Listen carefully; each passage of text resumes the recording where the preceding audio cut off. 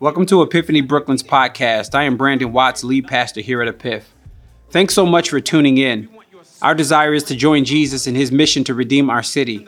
May God bless you as you listen and consider subscribing so that you can tune in each week. Grace and peace. Amen. Amen. You may be seated. You may be seated. Spirit, that's our prayer. That you would break out in this room. Well, Psalm 122 says, I was glad when they said unto me, let us go into the house of the Lord. Let me highlight one of those words. I was glad. Anybody glad that you came into the house of the Lord today? Like you made it. Like you're here. It might have been a crazy week. I have no clue what you're coming and walking in here with, but it doesn't matter, right? It doesn't matter because you made it. You made another day. God has given you another chance to represent him. God has given you another chance to live. God has given you another chance to breathe. I think sometimes we take this stuff for granted, but man, you woke up. Like you pressed your way and you're still here, and the stuff that took others out and caused people to be plumb crazy. Here you are in this room singing, Spirit, break out. Amen. Well, it is a delight to be with you on this Sunday morning. Welcome to all of our first-time visitors. I wasn't in the room. I was finishing up some stuff, and I didn't get to see who the first-time visitors were. If you're in this room and this is the first time you're visiting Epiphany, can I just see your hand? Can I just see your hands raised? Shout out. Welcome, welcome. Wow, it's a crew of y'all. Welcome, welcome, welcome, welcome, brother. Welcome. It's so good to have y'all here. And those of you who are online hanging out with us, we are grateful that you are hanging out with us online. We don't take it for granted. You do not have to visit Epiphany Church. You don't have to stop scrolling. You don't have to jump onto YouTube to hang out with us, but you do, and we're grateful for it. I'm not just excited to see you guys, but I'm also excited to preach the word. So do me a favor, grab your Bibles, and let's get into the word of God together. We'll be in 1 Peter chapter 2. 1 Peter chapter 2. Hey, thank y'all for that birthday love. That was a surprise and deeply appreciated. I do wear a size 10.5 on the feet. I like a good pair of J's, I'm just saying. No, seriously, I'm grateful. I'm really grateful.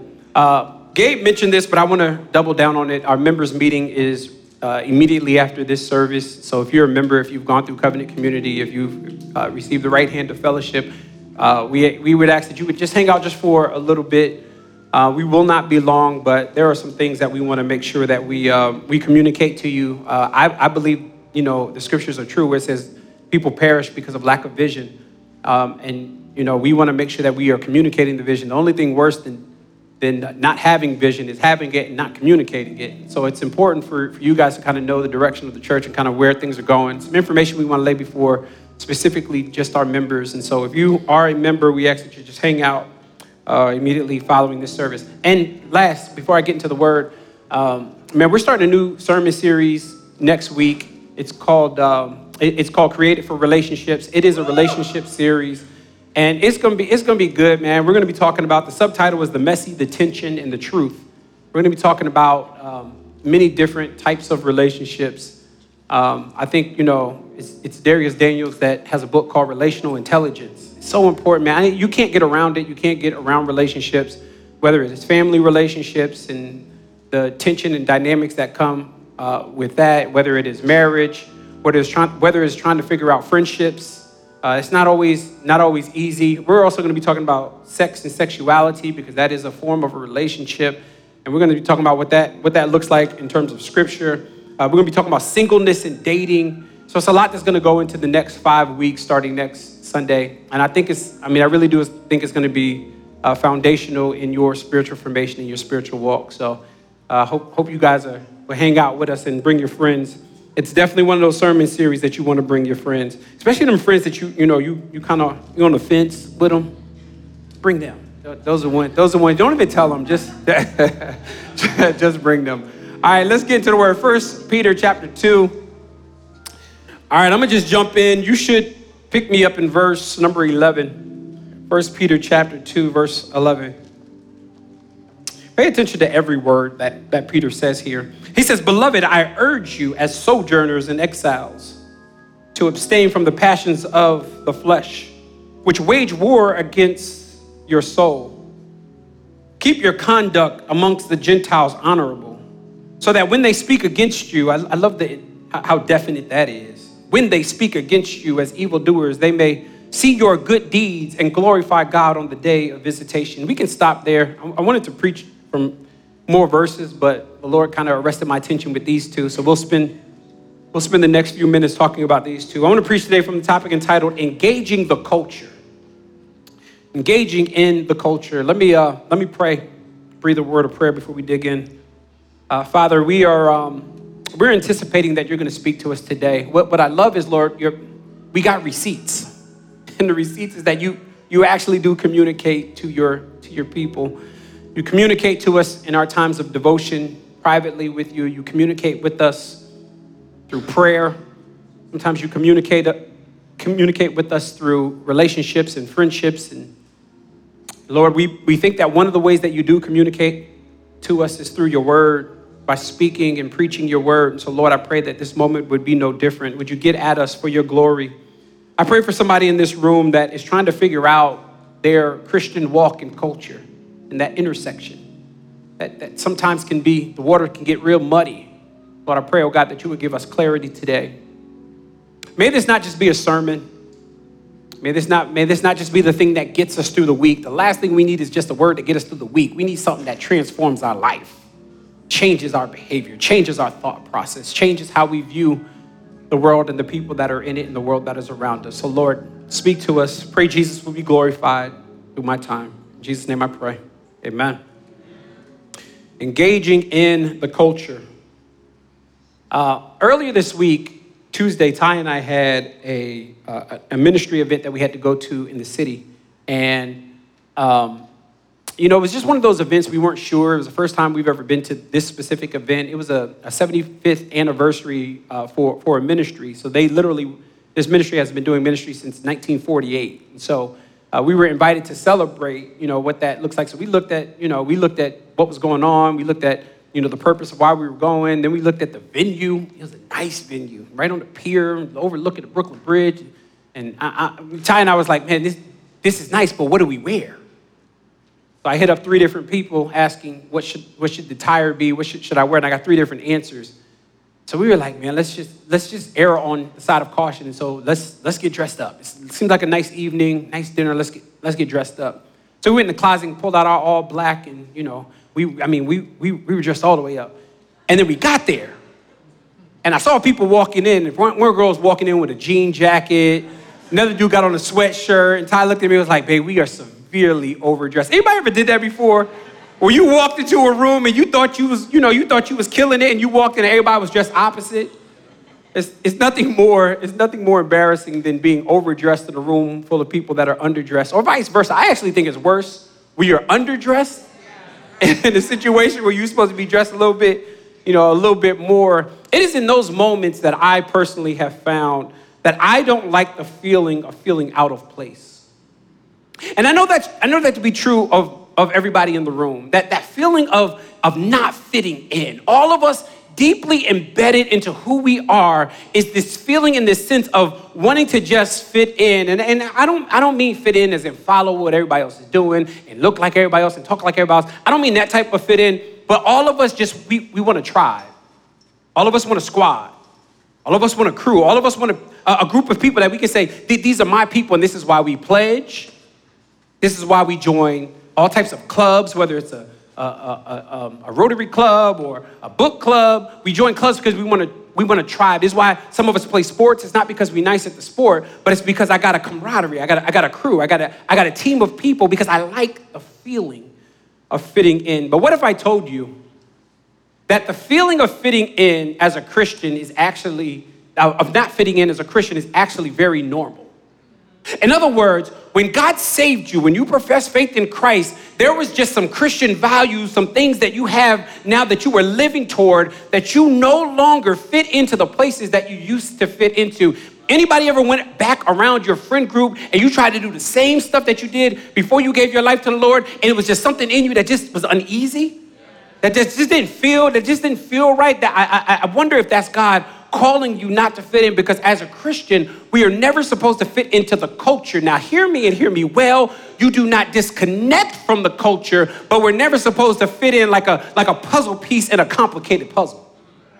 All of us should have those moments where we were like, man, I used to laugh at that, but that's not funny anymore. You should have that group chat that you're like, man, I would have really got in on that one, but it's just not funny anymore. And some atmospheres that you go in that you're like, man, I used to really vibe out and have fun here, but I no longer have fun here. It is because when God saved you, he gave you a new home address, and it is not earth.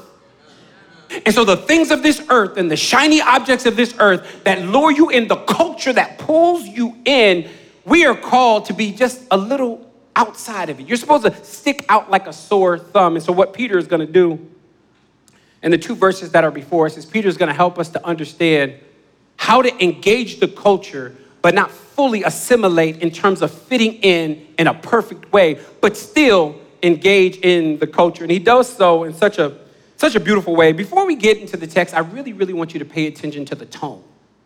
Because sometimes when we read words, we just read them and we move quickly. But I don't want you to just read past this really quickly today. I actually want you to pay attention to the tone in which Peter uses.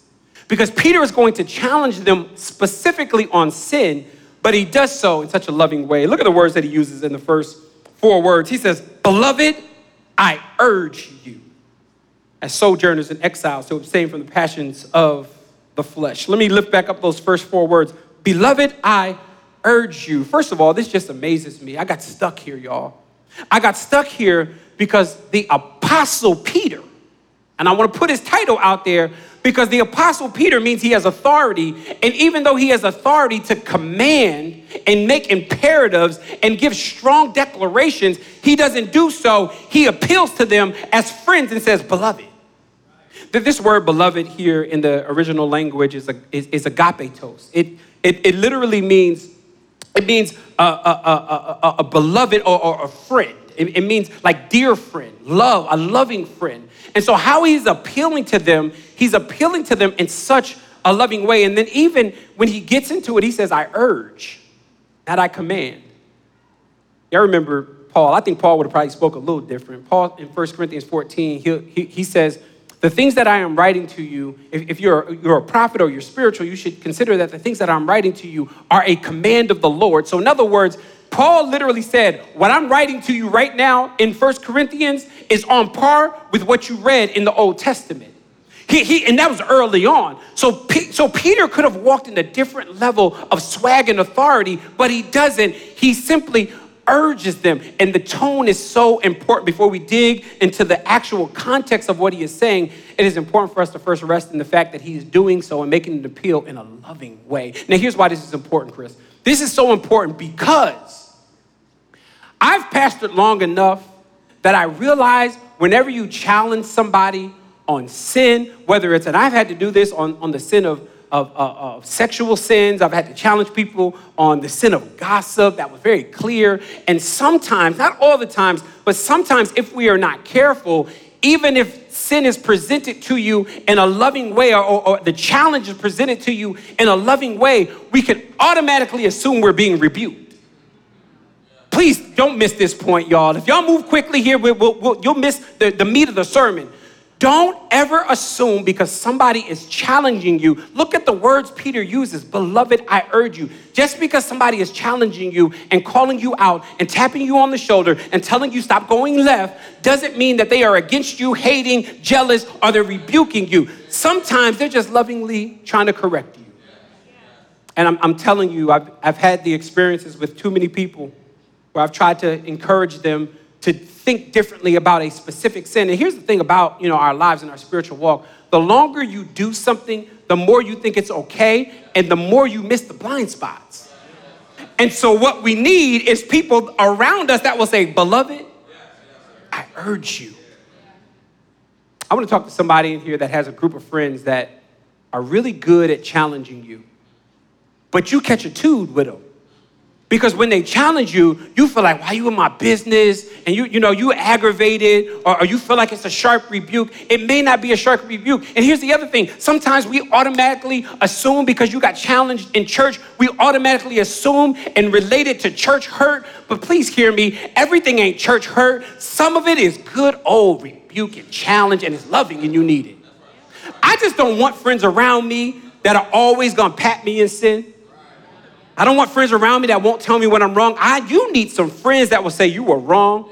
You need some friends that will tell you you're going left. You need some friends that will tell you that you are drifting, because I found out that when you drift, you don't really know you're drifting until you've moved far away.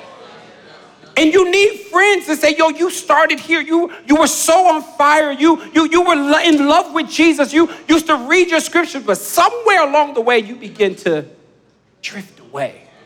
I don't know about y'all, but anybody got friends like that? That will get at you and care less that you got an attitude about it?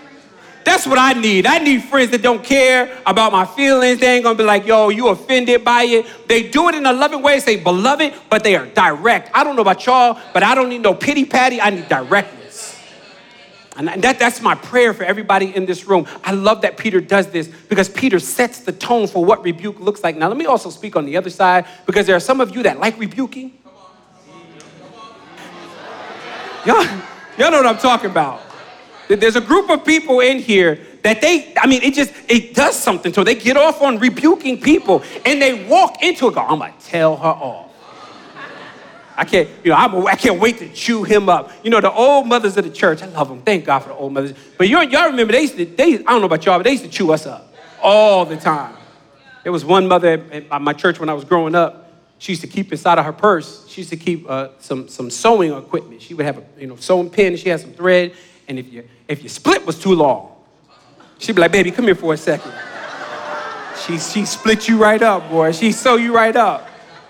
Now, I'm not saying go that far, but I am saying it is something so good about somebody lovingly saying, beloved, I urge you. I urge you to walk in a manner that is worthy of the gospel. That's what Philippians says, walk in a manner that is worthy of the gospel. And sometimes when we are not, you'll need to get rebuked, or you'll need to get lovingly challenged. Can I also show you that Peter, I love that Peter is the one, and I'm drifting here. I love that Peter is the one that is giving this loving challenge, because he himself has actually been lovingly challenged before. Y'all remember he was sitting with the Gentiles, and they was chilling, they was having fun, and then the Jews came and he started to act hypocritical. And Paul said, yo, bro, come here for a second. And Paul had to challenge him and get him together. That is what we need. And so what Peter does is, Peter says, beloved, I just urge you. I love the tone. But after he urges them, he identifies them. He labels them. He gives them a title. And this title is very important, because it represents everybody in this room that has trusted in Jesus. Look at the title he gives them. In verse number 11, he says, beloved, I urge you as sojourners and exiles. Now, he doesn't have to use that language, but that language is very important, because it gives them context for where their real location is, where they're supposed to reside, where they're supposed to live. When he says sojourners and exiles, he's saying, this ain't your home. I'm asking you to engage in a culture, but the culture in which you're engaging in is not your home. It's not your final destination. And everybody in this room, you got to understand, if you've trusted in Jesus, you are living in a culture and amongst a people and abiding by laws that this is not your final destination. I love the way the scriptures will say it. The Bible says that Philippians 3:20 says, our citizenship is in heaven. And from it, we await a savior, the Lord Jesus Christ. So he calls them sojourners and exile. Now, upon just a quick glance at these two words, we will think that they are one and the same. But these are not the same thing. An exile is a long-term resident. It's somebody that was not born in that country or that city or that town, but yet they're a transplant. They moved there, but that's not their home. That's not where they were raised. That's not where they were born. Remember, we were in the book of Daniel, and the Bible says that Daniel and the rest of Israel got taken into captivity in Babylon. Remember, the Bible called them exiles because they were there for a long time. They got there as teenagers, and Daniel didn't die till he was well in his 80s. And so they were there for many, many decades. So the Bible will call them exiles, but then sojourners is different. A sojourner is like a traveler. It's somebody that's passing through. Now, it doesn't matter that he's calling them sojourners or he's calling them exiles. It still means the same thing, that this is not your home. So Peter's like, I'm about to ask you to do some things within the culture in which you live, but don't get it twisted. You do these things not to make it your home and stock up. You do these things in order to be faithful as you await your real home. And so what Peter is not doing is he's not asking them to be disconnected from where they are. He's not asking them to be disconnected from the culture. Some of y'all are so spiritually deep that you can't fathom being around non-believers. Ugh, what am I doing here? There are some of you that got saved and you automatically just wanted to be around the body. And so you go to small group, you serve, and I praise God for all of those things. I'm not beating you up because of those things, but if you ain't ever around no non-believer, how are you being a witness? How are you being a faithful witness? You are missing opportunities if you aren't intentional to make sure. And let me also say, be around non-believing friends and let them be real friends, but be around non-believing friends and don't make them feel like a project you're trying to fix. But let them feel like people that are being loved and cared for and someone that you are concerned about. And I'm telling you, I got friends around me, and some of them, when I tell y'all that they don't know the Lord, the group chat, I'll be like, ooh, this was tough. This is a rough day. Stuff that pop up in there may make you nervous, but I'm intentional. I want to be there because you know what Jesus says in Matthew chapter 5? I saved y'all to be salt and light. And then he calls us ambassadors that represent the interests of heaven. And so when I'm walking this earth, don't you get it twisted. Yeah, I want to be around all types of people, but I got an agenda. Everybody got an agenda. I got an agenda. What's my agenda? I want to see everybody around me love Jesus. Is that anybody's disposition? That you want to see everybody? I want to see all my family members love Jesus. I want to see all my friends love Jesus. I want to see all my coworkers love Jesus. I want to see everybody on my floor love Jesus. I want to see everybody in my building love Jesus. I want to see everybody that's connected to me in that little club. I want to see all of them know Jesus. And I love Peter because what Peter is saying is, look, I'm not asking you to be hermits. I'm asking you to be faithful witnesses. That intersection, y'all, of Christianity and culture is the water's so muddy. It's a lot of tension in that. It clashes when you bring your Christianity in with your culture. And because we don't like the tension, what we normally do is we retreat from the culture because we're not retreating from our faith. And so we retreat from the culture. And Peter is saying the opposite. The fact that he gives us principles on how to live in the culture is him saying, don't retreat, but engage. Because it is in the engagement that I learned that you can be a faithful witness. Some of y'all got some dope platforms. I mean, your God has put you in some dope spaces. You're in spaces that the church is not. And what we want to do is we think the only way we can be a witness is if we invite them to church. What about you live out the gospel so that they can see it and be like, man, there's something different about you. I can't explain. I don't know what it is, but there's something different about you. And you'll get the opportunity because they'll say, man, how in the world did you go through that struggle and you ain't lose your mind? You go, bro, let me tell you, Jesus held me up. Engage in the culture. Look at your neighbor and just say, engage in the culture. Nowhere in this text does he tell them to avoid it. The opposite is true.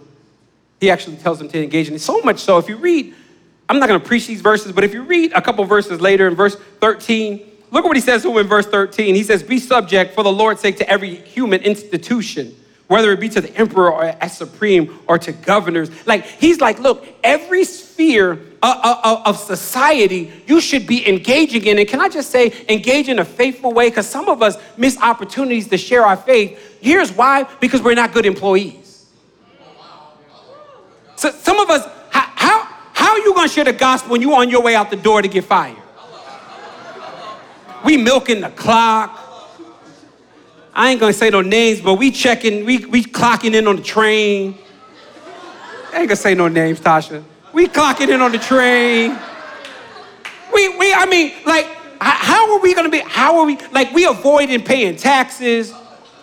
We claiming kids that ain't ours. Oh, I know I'm talking right. I know it's true. And we do all of these things, but at the same time, we go, God bless me indeed. He like, bro, you're not even faithful. And so, I'm sorry, Tyler. Engage in the culture is what I'm trying to say. And do so, listen, and also do so without being weird. Because can't nobody, sometimes we mess up our witness because we so deep. We're so, and nobody else will tell you, so I'm going to lovingly tell you. Sometimes it's just a lot. You know, I'm going to move on. I was going to keep going, but I'm going to move on. So he says engage in the culture. But watch this. When he says engage in the culture, he gives us two principles. And I want you to write these down. There are two ways he says engage. The first way is by abstaining. Now, I got to explain that because he's not saying abstain from the culture, but he says abstain from something specific that the culture tries to lure you into. Look at what he says here in verse number 11. Beloved, I urge you as sojourners and exiles to abstain from the passions of your flesh. One thing that this culture will always do until Jesus comes back for us, one thing the culture will always do is lure your passions of your flesh back in. And let me tell y'all something. I know some of y'all think your flesh is saved. It's not. Your spirit's saved. But this is why when we get to heaven, the Bible says we get brand new bodies. Your flesh is not saved. And so there are some things that you are going to have to pay attention to. Your spirit, your sinful appetite. You're going to have to pay attention to those things and stop denying them and lying and act like it ain't there, but actually pay attention to it, probably confess it to somebody else so that you're held accountable, but also pay attention to the things that you know will lure you in. For example, after you gave your life to the Lord, there are just some atmospheres that may not be sinful, but they're not good for you. There's some conversations that ain't bad, but it ain't good for you. There's some DMs that you're like, I would have checked this before I met Jesus, but I can't check it now. Because if I check it now, it'll lure me in because I know what I like and his abs are out. And so I'm just not even going to check it. What you said, Caleb? Even though your birthday, you're not preaching today, Caleb.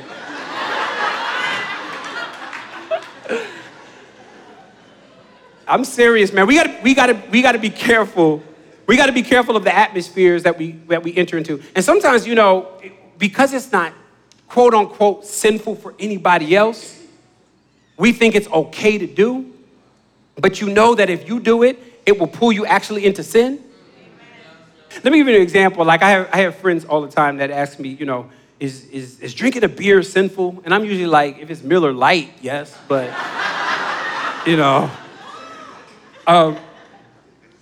But think about it this way. If you know that you have addictive qualities and you know one sip will take you out, it's probably a good thing for you to do what Peter is saying. Abstain from the passions of your flesh. There's some stuff that just ain't that bad, but it's just not good for you. And pay attention to those things and confess those things and write those things down. I'm telling you, your flesh will always fight against your spirit. That's why the Bible says that the spirit is willing, but the flesh it's weak. And some of y'all think y'all so spiritually strong, and you're like, I would never. And you get yourself in a situation and you do it. And let me tell you, you did it because the flesh is weak.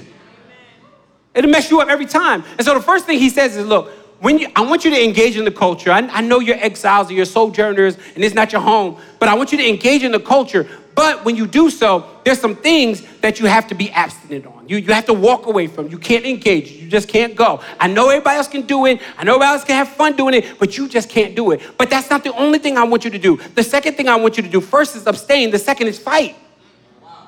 Look at the text again, y'all. He says, beloved, I urge you as sojourners and exiles to abstain from the passions of the flesh, which wage war against your soul. Look at this word, wage war. Wage war is a fight. And some of us are falling, and we are falling so fast, and we can't understand why. I wonder it's because we're abstaining, but we're not fighting. And the two go hand in hand. When it comes to this flesh, and it comes to the culture and the shiny objects in the world, you got to abstain from some things, but there are some things that you got to put on the boxing gloves and you got to get in the ring and you got to fight. Some of us have become so good.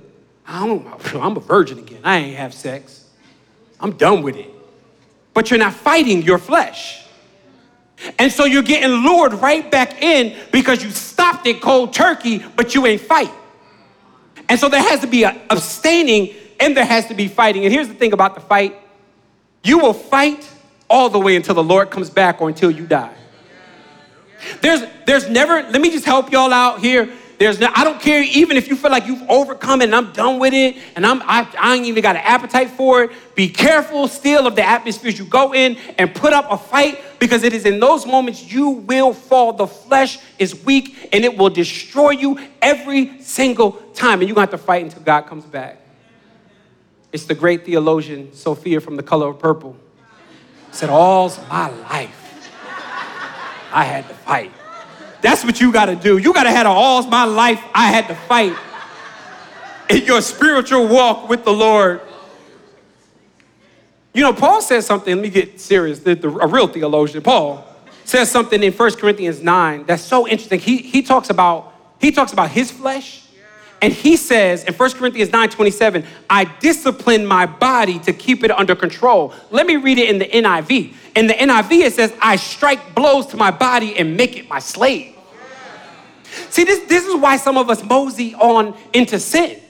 We mosey into sin because we've abstained, but we haven't fought. Paul is like, I got to strike my body to make it behave. I got to strike blows to my body. I got to say, not today. You're not doing that today. And you have to do that, because the moment you don't do that, you will fall subject. And let me tell you something about fighting. Fighting sometimes isn't throwing punches, because I know how we think about fighting. And the way we think about it is, think about it like a boxing match. You think a boxer is going to win because he's throwing blows. That's not the strategy for a real good boxer. Gervonta Davis knocked Ryan Garcia out, not because he just punched him, but because he studied his opponent. And he waited for the right moment. And he bobbed and weaved. And when the right moment, if y'all watch that fight, watch it in slow-mo when he hit him in the ribs, and all his ribs like blue, blue, blue, blue, blue, blue, blue, blue. And he fell down and he took that knee. Let me tell you why that happened. It wasn't because, Davis might got some hands, but he also has enough awareness, and he has enough wisdom to say, I got to study my opponent. And here's why you study your opponent, AKA the enemy. Here's why you do it, because he studied you. Oh, the reason you fall is because he knows exactly what your sinful appetite is. And so he'll never dangle a honey bun over you if you don't like honey buns.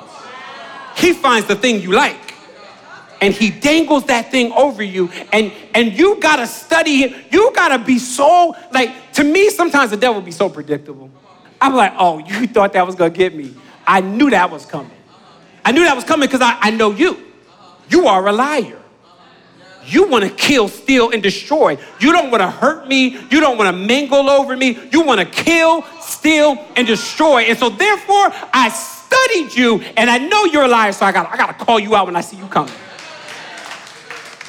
That's why the old saints used to say the devil is a liar. I love this text. He says, abstain from the passions of your flesh, which wage war against you. The passions of your flesh wage war against you, so therefore you got to pay attention. Well, what are the passions of our flesh, Pastor B? What are those passions? I'm glad that we actually get a list in Galatians chapter 5 of the passions of the flesh.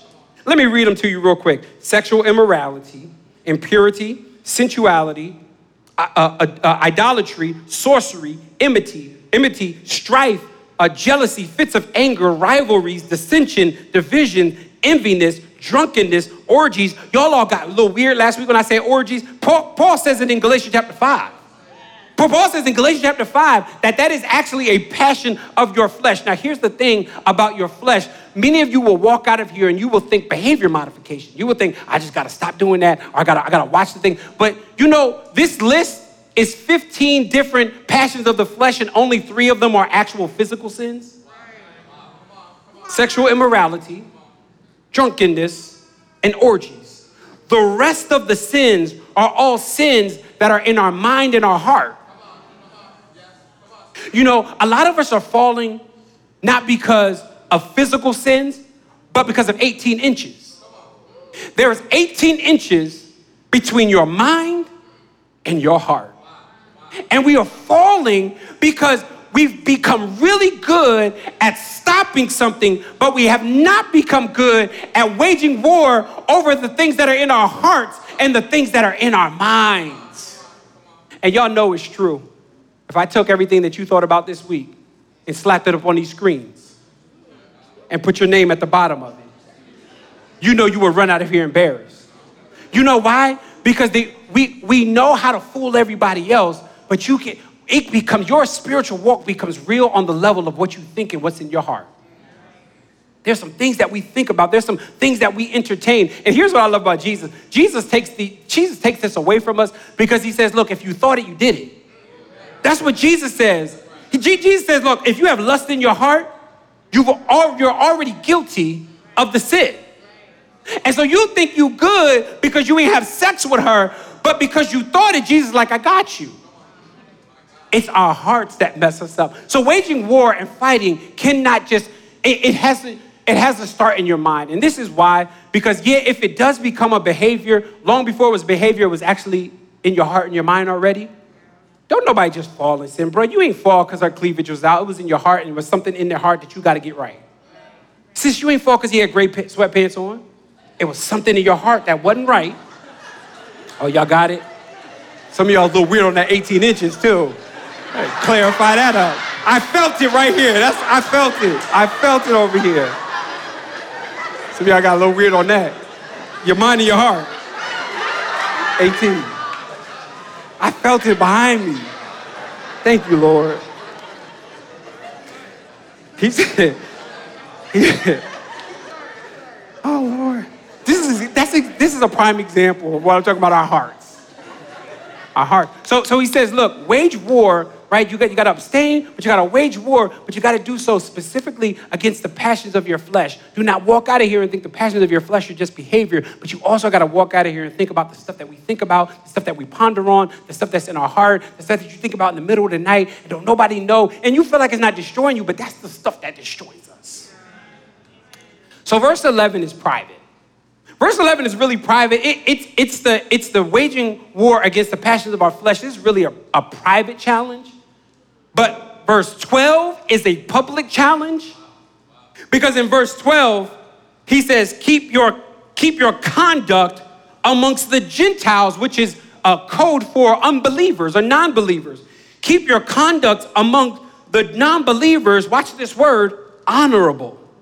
So that when they speak out against you as evildoers, they may see your good deeds and glorify your God in heaven, glorify your God on the day of visitation. Look at these words, your good deeds, your conduct. But he's talking about it in the context of non-believers. In other words, Peter is like, the affirmation that you are actually a godly person is not because you are affirmed in church.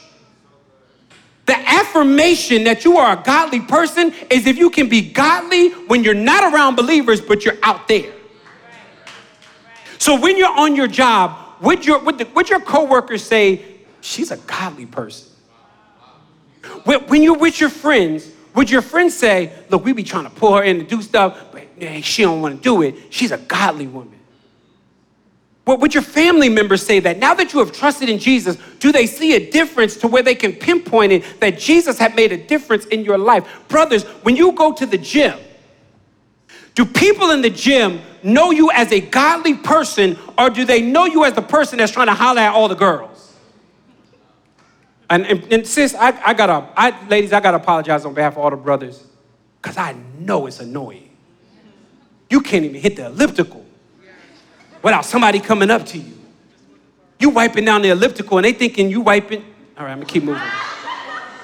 There's some things that we do and some behaviors that we think is okay amongst non-believers, and non-believers are looking at us like they just like us.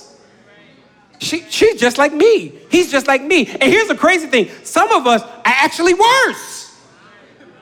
Like, you the life of the party, you the one turning up, and even your non-believing friends are like, it's too much. I know it's true. But he says, watch this, keep your conduct honorable. Somebody say honorable. This word honorable, I want to give you Greek on this one too, because I don't think the English language does it well. The Greek word for honorable is kalos. It literally means beautiful, attractive, or desirable. So in other words, your life among non-believers should be beautiful, attractive, and desirable, not to you, but to your God. So when they see me, they should see God. When they hear me talk, they should hear me talk about God. When they see the decisions I make, they should see a godly man making decisions. When they see you go through hardship, they should see a godly woman that is able to go through hardship. The day is over where we just come in to do church. Look, can I pass you? I'm tired of just doing church. Like save that. Let's do something else. If we're not gonna seriously want to grow, why are we here? Why are we gathered? We can save a lot of money by not doing this. Why are we here if we're not gonna be serious about kalos? Attractive, beautiful, desirable lives that point us to the King of Kings and the Lord of Lords. And so this week, when you go out into the coffee shop, some way, somehow, the barista should know you love the Lord. And don't be deep, right? Don't be, you about to pay your bill and you pull out your Bible. Don't do it that way. That's the weird stuff I'm talking about. I'm just saying be a faithful witness. The way we change culture is just by being a faithful witness. And some of you, you got to be intentional on this walk, man. You got to go to the same coffee shop, not because you like the coffee. You got to go to the same place because it might take some time for them to see the gospel on your life. You got to go around the same people. And, that's one thing I love about our faith. Our faith doesn't take you and then try to change everything that you are. There are some aspects of your convictions that change, but you shouldn't talk different. You shouldn't look different. Sometimes people give their life to the Lord and it's a bunch of Christianese. Their friends how are you doing? Blessed and highly favored. Thus saith the Lord. It's like you weren't saying that before you knew. Sometimes we try to change our attire. And it's a certain way Christians look. So I gotta look. That's one of the things I love about this church is it's just an eclectic bunch of people that have different vibes and different styles. And God has put you in different atmospheres. And he does that so that you can walk out of here, as we say in John 20:21, as the Father has sent me, even so I am sending you. You are sent. Go out and be salt. Go out and be light. I'm on my soapbox here, but I'm serious when I say I just want us to be a people that are serious about our faith. Remember last week when we were together and I was talking to you about spiritual lukewarmness? When I left out of here, I found myself really, really praying for you because I realized when it comes to spiritual lukewarmness, I realized, I really believe that majority of this room that has professed faith in Jesus really, really wants to spiritually grow. I believe you really, you might have some wrestles, and it might be some things that you're still working through. There are some people that gave their life to the Lord, and cold turkey stopped everything, but you're kind of still wrestling, and you fall, and you get back up, and you fall, and you make a mistake. Is the room filled with anybody that made a mistake after you met Jesus? Can I just see a show of hands if you've made a mistake after you met Jesus? If you're not holding your hands up, you're a liar. Either you're a liar or you just gave your life to the Lord a second ago. Because the rest of us in this room know that this thing, this walk with the Lord ain't always an uphill journey. The road ain't always paved. Sometimes it's bumps and potholes. And sometimes you will fall. And so when I was praying for you this week and I was going, Lord, I know I talked about spiritual lukewarmness last week, and I do believe that there are some people that are really comfortable with sin. I think it's some of you guys that are in the room right now. I'm not afraid to tell you that. I think some of y'all are really comfortable with sin and you're playing with sin. But I also believe that there is a deep desire in most of the room heart to actually follow the Lord. But you know why I prayed for you this week? Because I realized there's two things that are pushing against you. And I'm going to end here. You can play something. There's two things that are pushing against you. The first, when it comes to walking with the Lord and being faithful in a culture that honestly is anti your core values, I realize that the two things that are fighting against you, number one, is inside of you. And that's it. See, I think we think that when we gave our life to the Lord, all the sinful desires, just magically went away.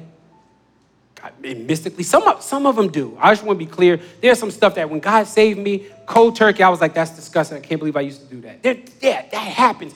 But let's be honest. There are some stuff that you wrestle with and you'll always wrestle with it. Always. Until Jesus comes back, you have to submit that thing to the gospel. You know why?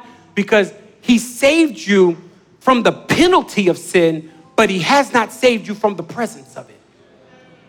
It's inside of you. This is why every Christian in here has two natures. There's the nature of Christ that wants to do good, and then there's the nature of the flesh that wants to pull you away. Ooh, Paul talked about this. And I don't mean to keep preaching here, but Paul talked about this in Romans chapter 7. Look at the words Paul says. For I know that nothing good dwells in me. Watch what he says. That is my flesh. He says, for I have the desire to do what is right, but not the ability to carry it out. For I do not do the good that I want to do, but the evil that I do not want to do is what I keep on doing. Is that anybody's testimony where you're like, God, I want to live for you, but man, I keep getting pulled back into this? You know why? Because there's sin inside of us. But the second wrestle you have is not the sin inside of you, but the sin around you. And here's what I know about the culture. The objects are shiny, they look good, smell good, they feel right, and honestly, it will give you a temporary satisfaction. Temporary. Like, can we stop being dishonest and acting like sin is miserable? The outcome of sin is miserable. But let's be honest, sometimes the act of it is okay. Like, you feel good about it, but it's temporary and it will destroy you. And y'all young people, hear me. It will destroy you. This is why we don't play with sin. This is why we don't play with our flesh. This is why we beat it, like Paul says, to make it come under subjection to the will of God, because it is so easy to get thrown off. I want to pray for somebody today. Somebody that genuinely has a desire to do right and do good and engage the culture, but you've been wrestling. And the wrestle it's turned up. The heat's turned up. It's got worse, not better. And instead of denying it and acting like it's not there, can we just submit that thing to the Lord today? If that's you, if you would just, I was going to call an altar call, but if you could just raise your hand, if you would say, that's me, I have a desire to submit. I see those hands. I have a desire to submit everything to the Lord, but there are some rooms that I closed off from him. Some things that I just don't want to let him in. I see those hands. Can I just pray for us today? Father, I pray for everybody that's hand is up. I believe that there's somebody that's home, their hand is up. Because Lord, when you saved us, oh God, we thank you for grace and we thank you for mercy. But Lord, some of us want that fruit of the spirit of self-control. We want to be able to overcome. And so Lord, help us to, first of all, celebrate the small wins. Those small wins where we used to do it with ease. There is a conviction and it leads us to repentance. Thank you, Lord. That is your grace. That is your mercy. Because you could let us continue in sin and not feel anything. That's your wrath. But you're gracious to even let us feel like this ain't right. So Lord, I pray, oh God, for more of that. I pray for the person that's hand up that has had moments of private sin. Well, don't nobody really know about it. We feel like I ain't hurting nobody, so it ain't that bad. Or it's private enough that it's just in our mind. I pray for somebody's mind today. Pray for somebody's mind today. There is somebody's mind, oh God, that has just been thrown off. And there's some stuff, oh God, we no longer wrestle. We no longer fight. We just succumb to whatever it is that is before us. Father, I pray, oh God. I pray for revival. I pray for restoration. I pray repentance would birth in this room. I pray the testimonies would be birthed in this room. That this time next year, oh God, that we will come back and we will say, man, I used to wrestle with this, and this, and this. And God I don't know what he did, but he did something and he took it away. But even in those moments, oh God, help us to stay in the ring. Let us never get caught slipping. Never. Help us to put on the boxing gloves and get in the ring and fight. Help us to study. how predictable the enemy is. Let us tell other people so that they can hold us accountable, so they can ask us, how you dealing with that, sis? How you dealing with that, bro? Lord, put that in our life. May we not be around people that simply pat us in our sin. The devil is a liar.